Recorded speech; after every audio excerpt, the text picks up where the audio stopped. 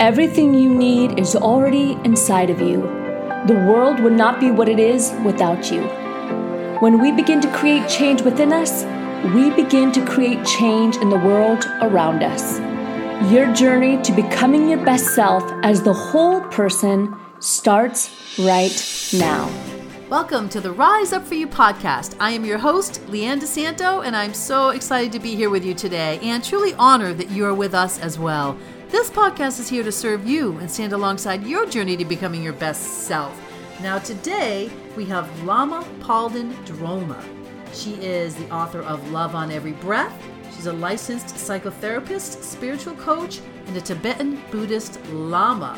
She has an amazing story we can't wait to share with you.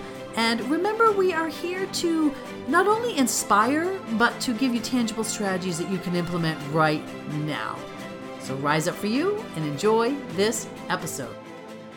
Welcome, Lama Palden. How are you today? Thank you. I'm good. Good. How are you? I'm doing great. Thank you. Well, we're so excited to have you on the Rise Up For You podcast. And we always like to start by our guests sharing with our audience, who they are and what they do. Okay, great. So, I'm a Tibetan Buddhist Lama, which means like a priest or a Roshi, a rabbi, like that. And some people have asked me, how did a nice Marin County girl from the San Francisco Bay Area end up being a Tibetan Buddhist priest, basically a Lama? And, as a young woman, I really followed my own heart calling. Growing up in a very upper middle class area here in the Bay Area, I saw that everybody had done the perfect thing with their life, gone to the top college, gotten the top job. They were a CEO or an attorney or something like that with a beautiful house and a nice family. But everybody was miserable and neurotic. And so I saw this. When I was about 13, I noticed this very intensely because it was the whole breaking open of the 60s in the Bay Area. So I really noticed that, and I thought, I really want to take a different path. I don't want to spend all my energy doing what, this American path, just to end up not really fulfilled inside myself. And I think because, my family had been highly educated for generations, my parents were fine about that. They let me do my own thing. And, we weren't scrambling just to survive. And I think that gave me an opportunity, which many people have now, to really search out what was going to bring me meaning and fulfillment in a real way in my life. And that led me to start studying comparative religion and mysticism and doing meditation and a lot of yoga, and eventually to the Himalayas, where I studied very intensely with many Tibetan teachers, but one in particular, my primary teacher, Kalu Rinpoche. And that was very enjoyable, which is funny to say, coming from upper middle class California to living with Tibetan refugees in India. Wow. But it was actually delightful. And the physical conditions, although they were primitive, were, we were young, it was fine, and it was so wonderful to be with these great masters. It was such a blessing and an honor that it was really worth it. And then I also had wondered, raised in the Anglican Episcopalian Church, I wondered as a young teenager, when do we do the part like Jesus did, where we go to the desert? Like I had this feeling like Jesus' example, we needed to also, do some spiritual work. Mm-hmm. And it turned out that my Tibetan teacher was pretty much, definitely for the last half of the 20th century, the preeminent retreat master and yogic master for the Tibetans. And so he was setting up 3 retreat centers around the world, as well as, of course, he had them in Tibet and in the Himalayan regions. So then I ended up going into 3-year retreat in 1982, which was a leaving behind of everything, because we were completely cloistered and we could receive or send out letters, but otherwise we were cut off from the outside world for 3 years and about 4 months. Wow. But so that was it was the hardest thing I've ever done, because it was a really hard piece of work. We were doing meditation probably 15, 16 hours a day. And well, not quite that much, because there were some food breaks too, but intensely working with our mind, with ourselves, the psychological issues that came up during that kind of intense spiritual practice. But even though it was the hardest thing I've ever done, it was definitely the most worthwhile and paid off way more big time than all the effort I put in. Wow. That is an amazing story. Please tell me more. I love it. And so after I came out of retreat and I came back to California, and a year later I was made a Lama by my teacher with authorization. Really, you don't have to teach, but usually that title is given for people to teach and to be, helping people in various ways. And I did a little of that, but I didn't do a whole lot of that for about 10 years. I went to grad school so that my financial well-being wasn't tied to the spiritual, and became a psychotherapist and trained in that, and worked in Palo Alto as a psychotherapist for some years, and in Marin too. And then eventually I founded a Buddhist center in Marin County, just in the San Francisco Bay Area, and then have been teaching there for the last 22 years, as well as doing some one-on-one deep individual work as well. And then that leads me to why I wrote this book at this time. And in the last few years, I think we've all seen the rise of hatred against certain different groups in our world. And that whole kind of rhetoric and that kind of sentiment.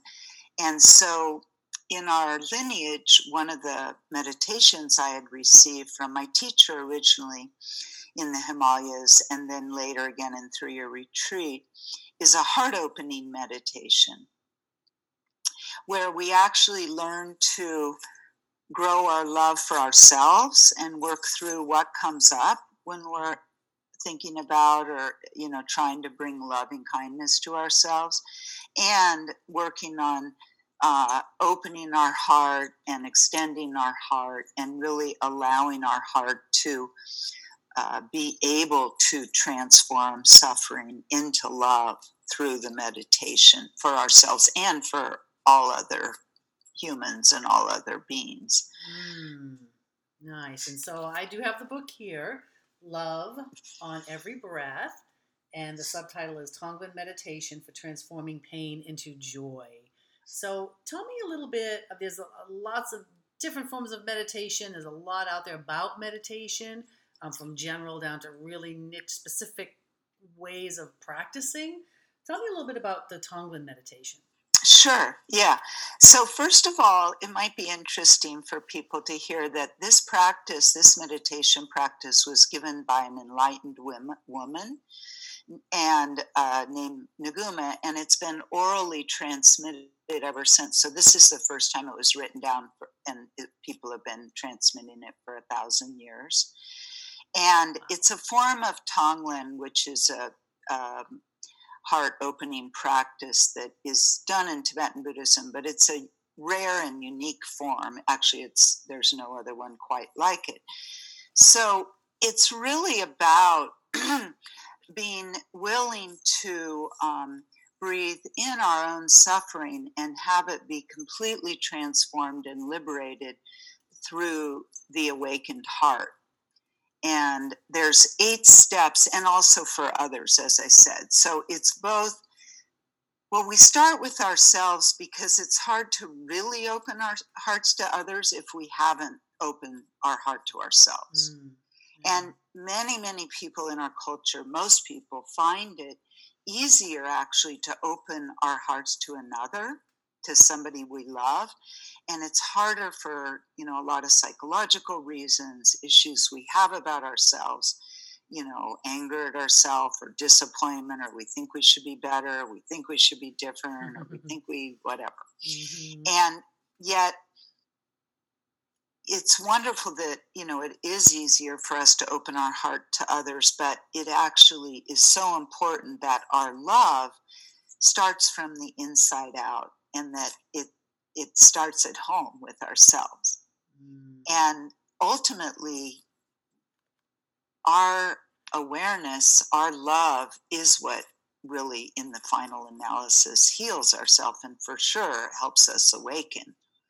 And it also, the more we learn to be with our own stuff and allow that to transform, it gives us more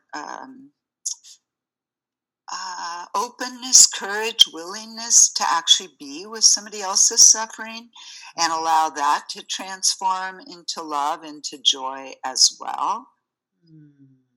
Wow. So there's 8 steps in this meditation.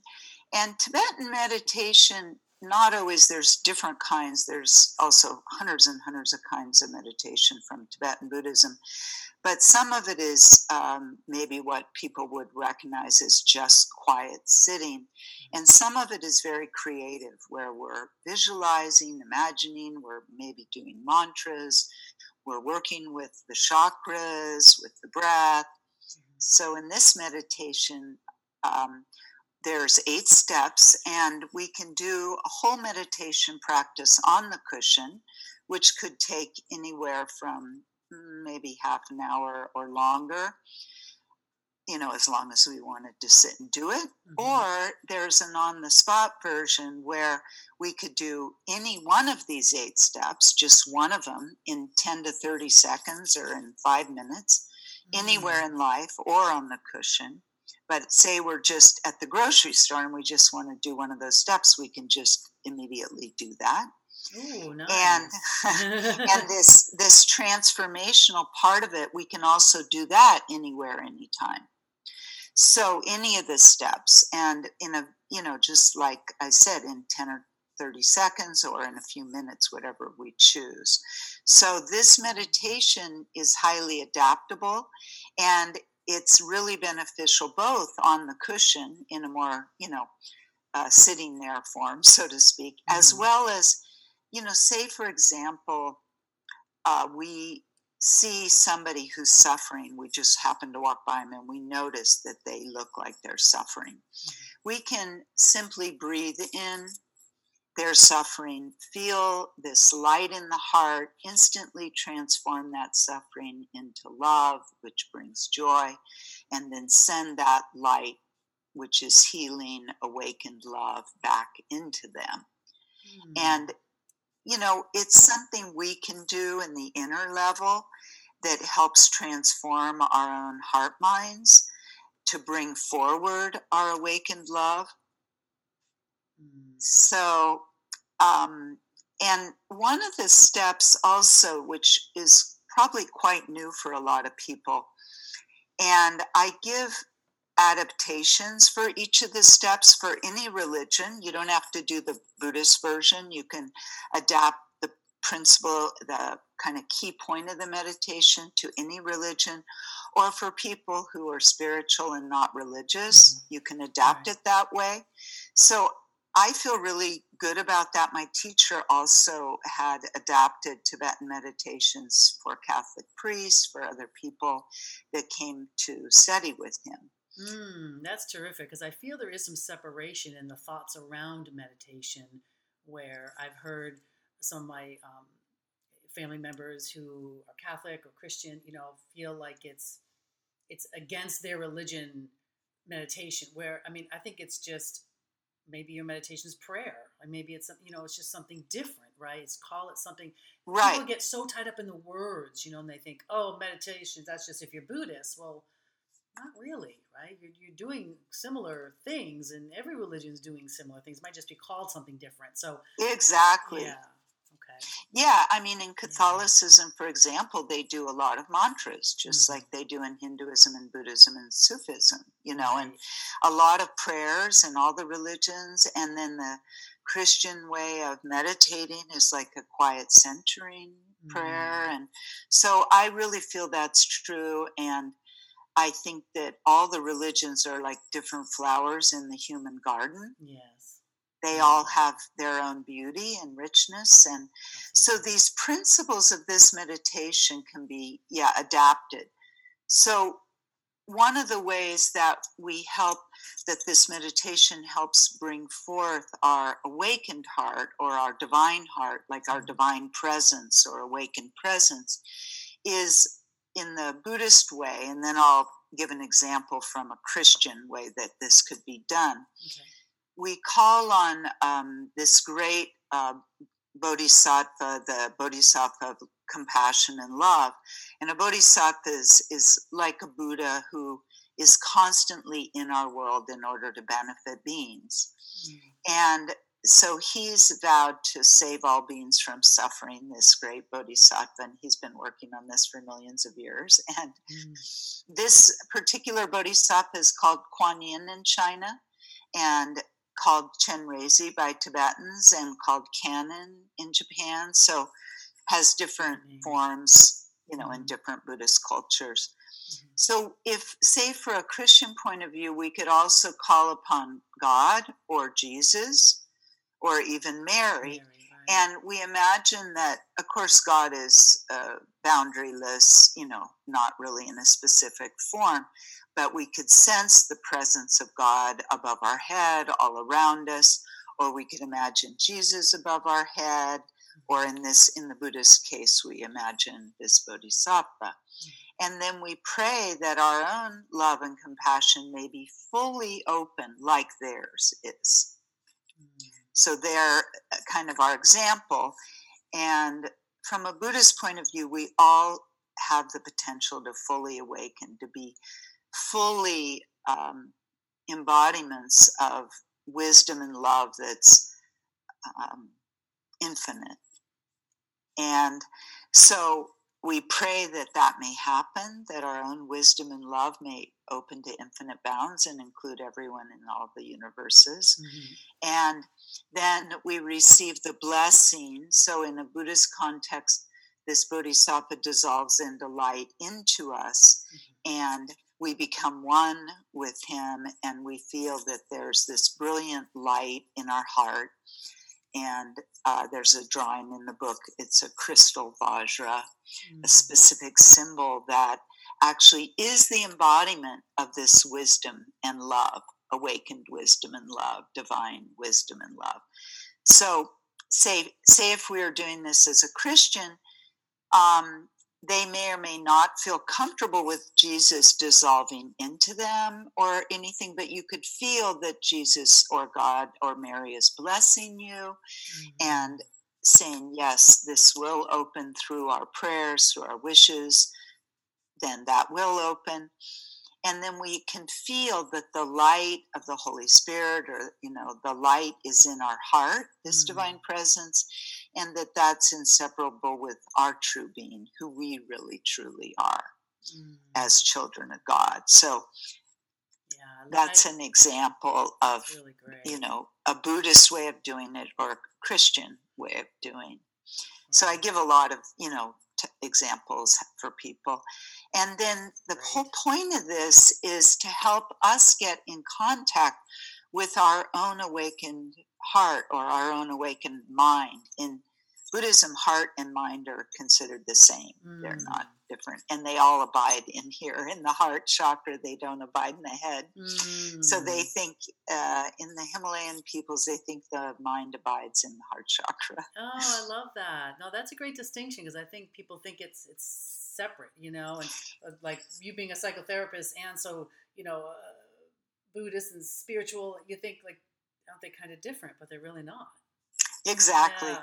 There's a funny story. There's this Richard Davidson, a researcher in Michigan, who I think it's Michigan, who has done a lot of like neuropsych research with the Dalai Lama and his monks. And when he was first measuring their capacity to rest in loving kindness and meditation, you can see that with the brain. He was starting to attach all these electromagnetic sensors to their heads, and the monks started laughing and laughing, and they couldn't stop laughing. And so the researchers Richie Davidson said to them, like, what's so funny? Like, why are you laughing? He said, well, you're putting these on our head, but our heart, our mind is in our heart. Oh my gosh, I love it. That's fantastic. And they just thought they'd never heard of that before, and they thought it was hysterically funny. I love it. But we don't think like that. We think things are, so separate, right? But we think we're, sometimes separate as people. So I love the fact that you brought together, no matter what religion brings you joy and you follow and you love. It's we're all more alike than we're different, right? We tend to focus on the differences instead of like what it's really at the heart of hearts about. Absolutely. Yeah. Yes. So then this meditation helps us get in touch with, especially over time as we do it, with our own divine presence, our own divine being, our own awakened mind. And then that is what transforms the suffering into joy, because that has the capacity.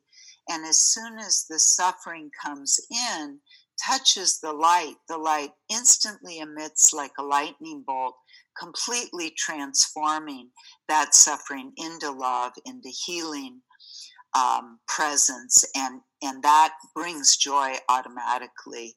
And then that light goes into whoever you're doing the meditation for. It could be for a loved one who's in pain. It could be for, as I mentioned, we usually start with ourselves, and unless you're doing like an instant on the spot version. And it could be for, say, people in a war-torn area. It could be for people in a part of the world where there's a tragedy happening, or it could just be for your best friend because she's having a hard time. So whoever it's for, the suffering is instantly transformed into this healing love. And I think a lot of times people feel like, wow, I have so much suffering, the idea of taking more in just is repugnant. But caring, loving people, we're constantly taking in the suffering of the world, especially through the media nowadays, because we have so much access to so much information, and we unconsciously take it in, and it just sits there. So people this meditation...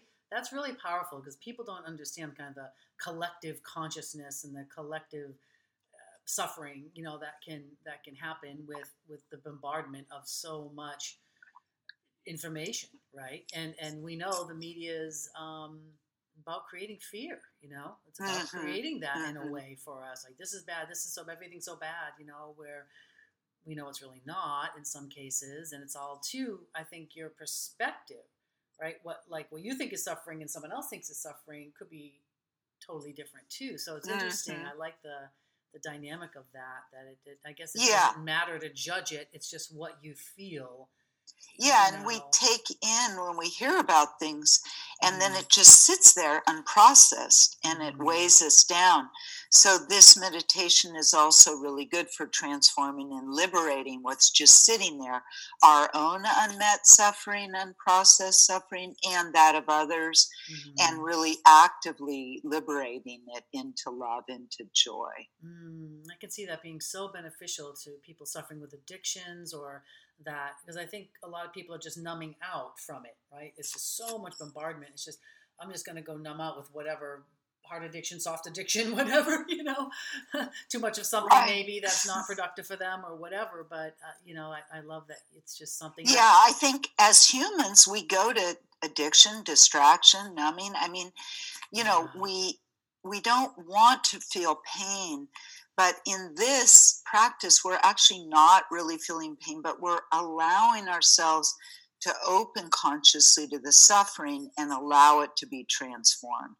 And as awareness meets the suffering and the method for transforming it, then that liberation occurs, where otherwise, we are going to constantly want to numb out, get away from it in whatever way we can. Right. Absolutely. It's just human nature, right? How can I not feel? Oh, I can overeat, or I can, have alcohol, or I can watch too much TV, or how can I just kind of not feel, right? Because we're in a world now too where not feeling is peddled, right? Take this pill, take this thing, buy this car, whatever, right? In this distraction of what can get us from not feeling and not experiencing that. So I love that it's, and I loved your on the spot meditation. You're on the spot, because I think that, a lot of people feel like, I don't have time to meditate. And what's the old quote? Like, you say you don't have time, you need to meditate double, right? Yes. And also, like, the first step is just letting go of all your thoughts, letting go of everything you're feeling or doing in the moment, and just resting the mind in open awareness. And that's also like pressing a reset button anytime. You can even just do it on the freeway while you're driving. I mean, it just it's a mental thing. So just letting go, you let your body relax, and just rest your mind in openness and awareness. And so these steps are, there's a lot of explanation and, ways to deepen it. But if you get the hang of it, then they're really simple, and just direct. And even from beginning, if you just enter into it, it has a real simplicity to it, and can really help us during daily life, to not just react from our habitual patterns, but to give ourselves a chance to respond in a more thoughtful way. And also the reset for ourselves not only helps how we respond to the world, but it helps our whole biophysical system or psychophysical system relax and unwind a little bit from all the speediness of our lives. Right. Absolutely. The mind-body connection, it's so powerful. And like you said, it just, the suffering lives in our body physically, and then our body can start physically breaking down from the suffering, the stress, all of those things that come in on a daily basis sometimes to us. So being able to have that time to be able to meditate, to just, whatever that time is for you, like you said, if it's 5 minutes, if it's 30 minutes, if it's 2 hours, it's whatever it is, but just awakening the mind, the heart, and if it's at a traffic light for 30 seconds, then there's benefits there. Right. There's benefits there. And I tell a story in the book that I actually taught this meditation to a 3-year-old quite some years ago. And because she was distressed seeing roadkill, the animals on the road that inadvertently get hit on the freeway or something. And she was upset seeing kids on the playground sometimes being mean to another kid. And I taught this meditation to her, and she did it in those circumstances while in the car or on the playground. So it's easy enough that a 3-year-old can do it. Yeah. So I think anybody can do. And in the book, I give a lot of examples and personal stories. In some ways, it's very personal. I tell some intimate stories and about myself and other people, to give people a sense of what this meditation can do for them. And so it's both really an opening and growing of our heart and our love. And the more we feel love inside of ourselves and feel that it's emanating from ourselves, that we can give it to other people, really the more fulfilled we are. Because, just like you were mentioning a little while ago, like we go after all these things, the new job, the new car, the new house, the new relationship. But, really, ultimately, we don't actually necessarily find those things so fulfilling. Yeah. Relationships are very important and necessary, as are, decent jobs and good housing. Sure. But, there's a point where just getting more and more of whatever doesn't satisfy. Right. And really being able to be in touch with the purity, the goodness of who we truly are, and what Buddhism calls our basic goodness that every human being has and is. And sometimes that's very covered over by a lot of suffering and confusion. Yeah. And uncovering that, which this meditation helps us do, is, really brings us deep joy and peace, as well as, growing our love and capacity to love, which also does that. Totally. Yeah. So real quick, as we wrap up, the on-the-spot meditation, it's breathing in suffering. Well, there's 8 steps, so each step has its own, each step is a little mini meditation. Gotcha. So okay. Within each step, there's a little something you could do. So I think it's the maybe 6th step where you say, breathe in the suffering of that child on the playground. It touches the light in the heart. And then that instantly turns that suffering into love, into joy, into healing energy that goes into that child as white light. You see them being healed, being filled with light, and eventually like awakened at peace and joy, and like that. So that's one of the steps in that brief on-the-spot version. Right. Oh, that's terrific. It's beautiful. It's really beautiful. And again, I think we try to make things too complicated sometimes. So just knowing that there's just the everyday, type of thing that we might come across either with our own self-frustration or whatever, that we can do that on the spot or for someone else too. Yeah, just for ourselves too. We can say we're bad talking ourselves and giving ourselves a hard time. We can just do that step of instantly letting go, rest in awareness, and then do a little mini on-the-spot version of really having compassion for ourselves. Yeah, that's and some loving kindness for ourselves, thinking, that we're doing the best we can. Absolutely. And everybody is worthy of love. Absolutely. It starts with us first. Even ourselves. Yes. Exactly. Well, this is the book, Love on Every Breath, Tonglen Meditation for Transforming Pain and Joy. So this is available Amazon, wherever books are sold. Okay, great. So grab your copy because this is just a beautiful, beautiful gift. Thank you for that. And before we close out, I want to ask just a couple of questions you can share with our audience. First off, what book that you've read, either recently or in the past, had a massive impact on you, whether it impacted you to write your own or impacted you in your life and your journey?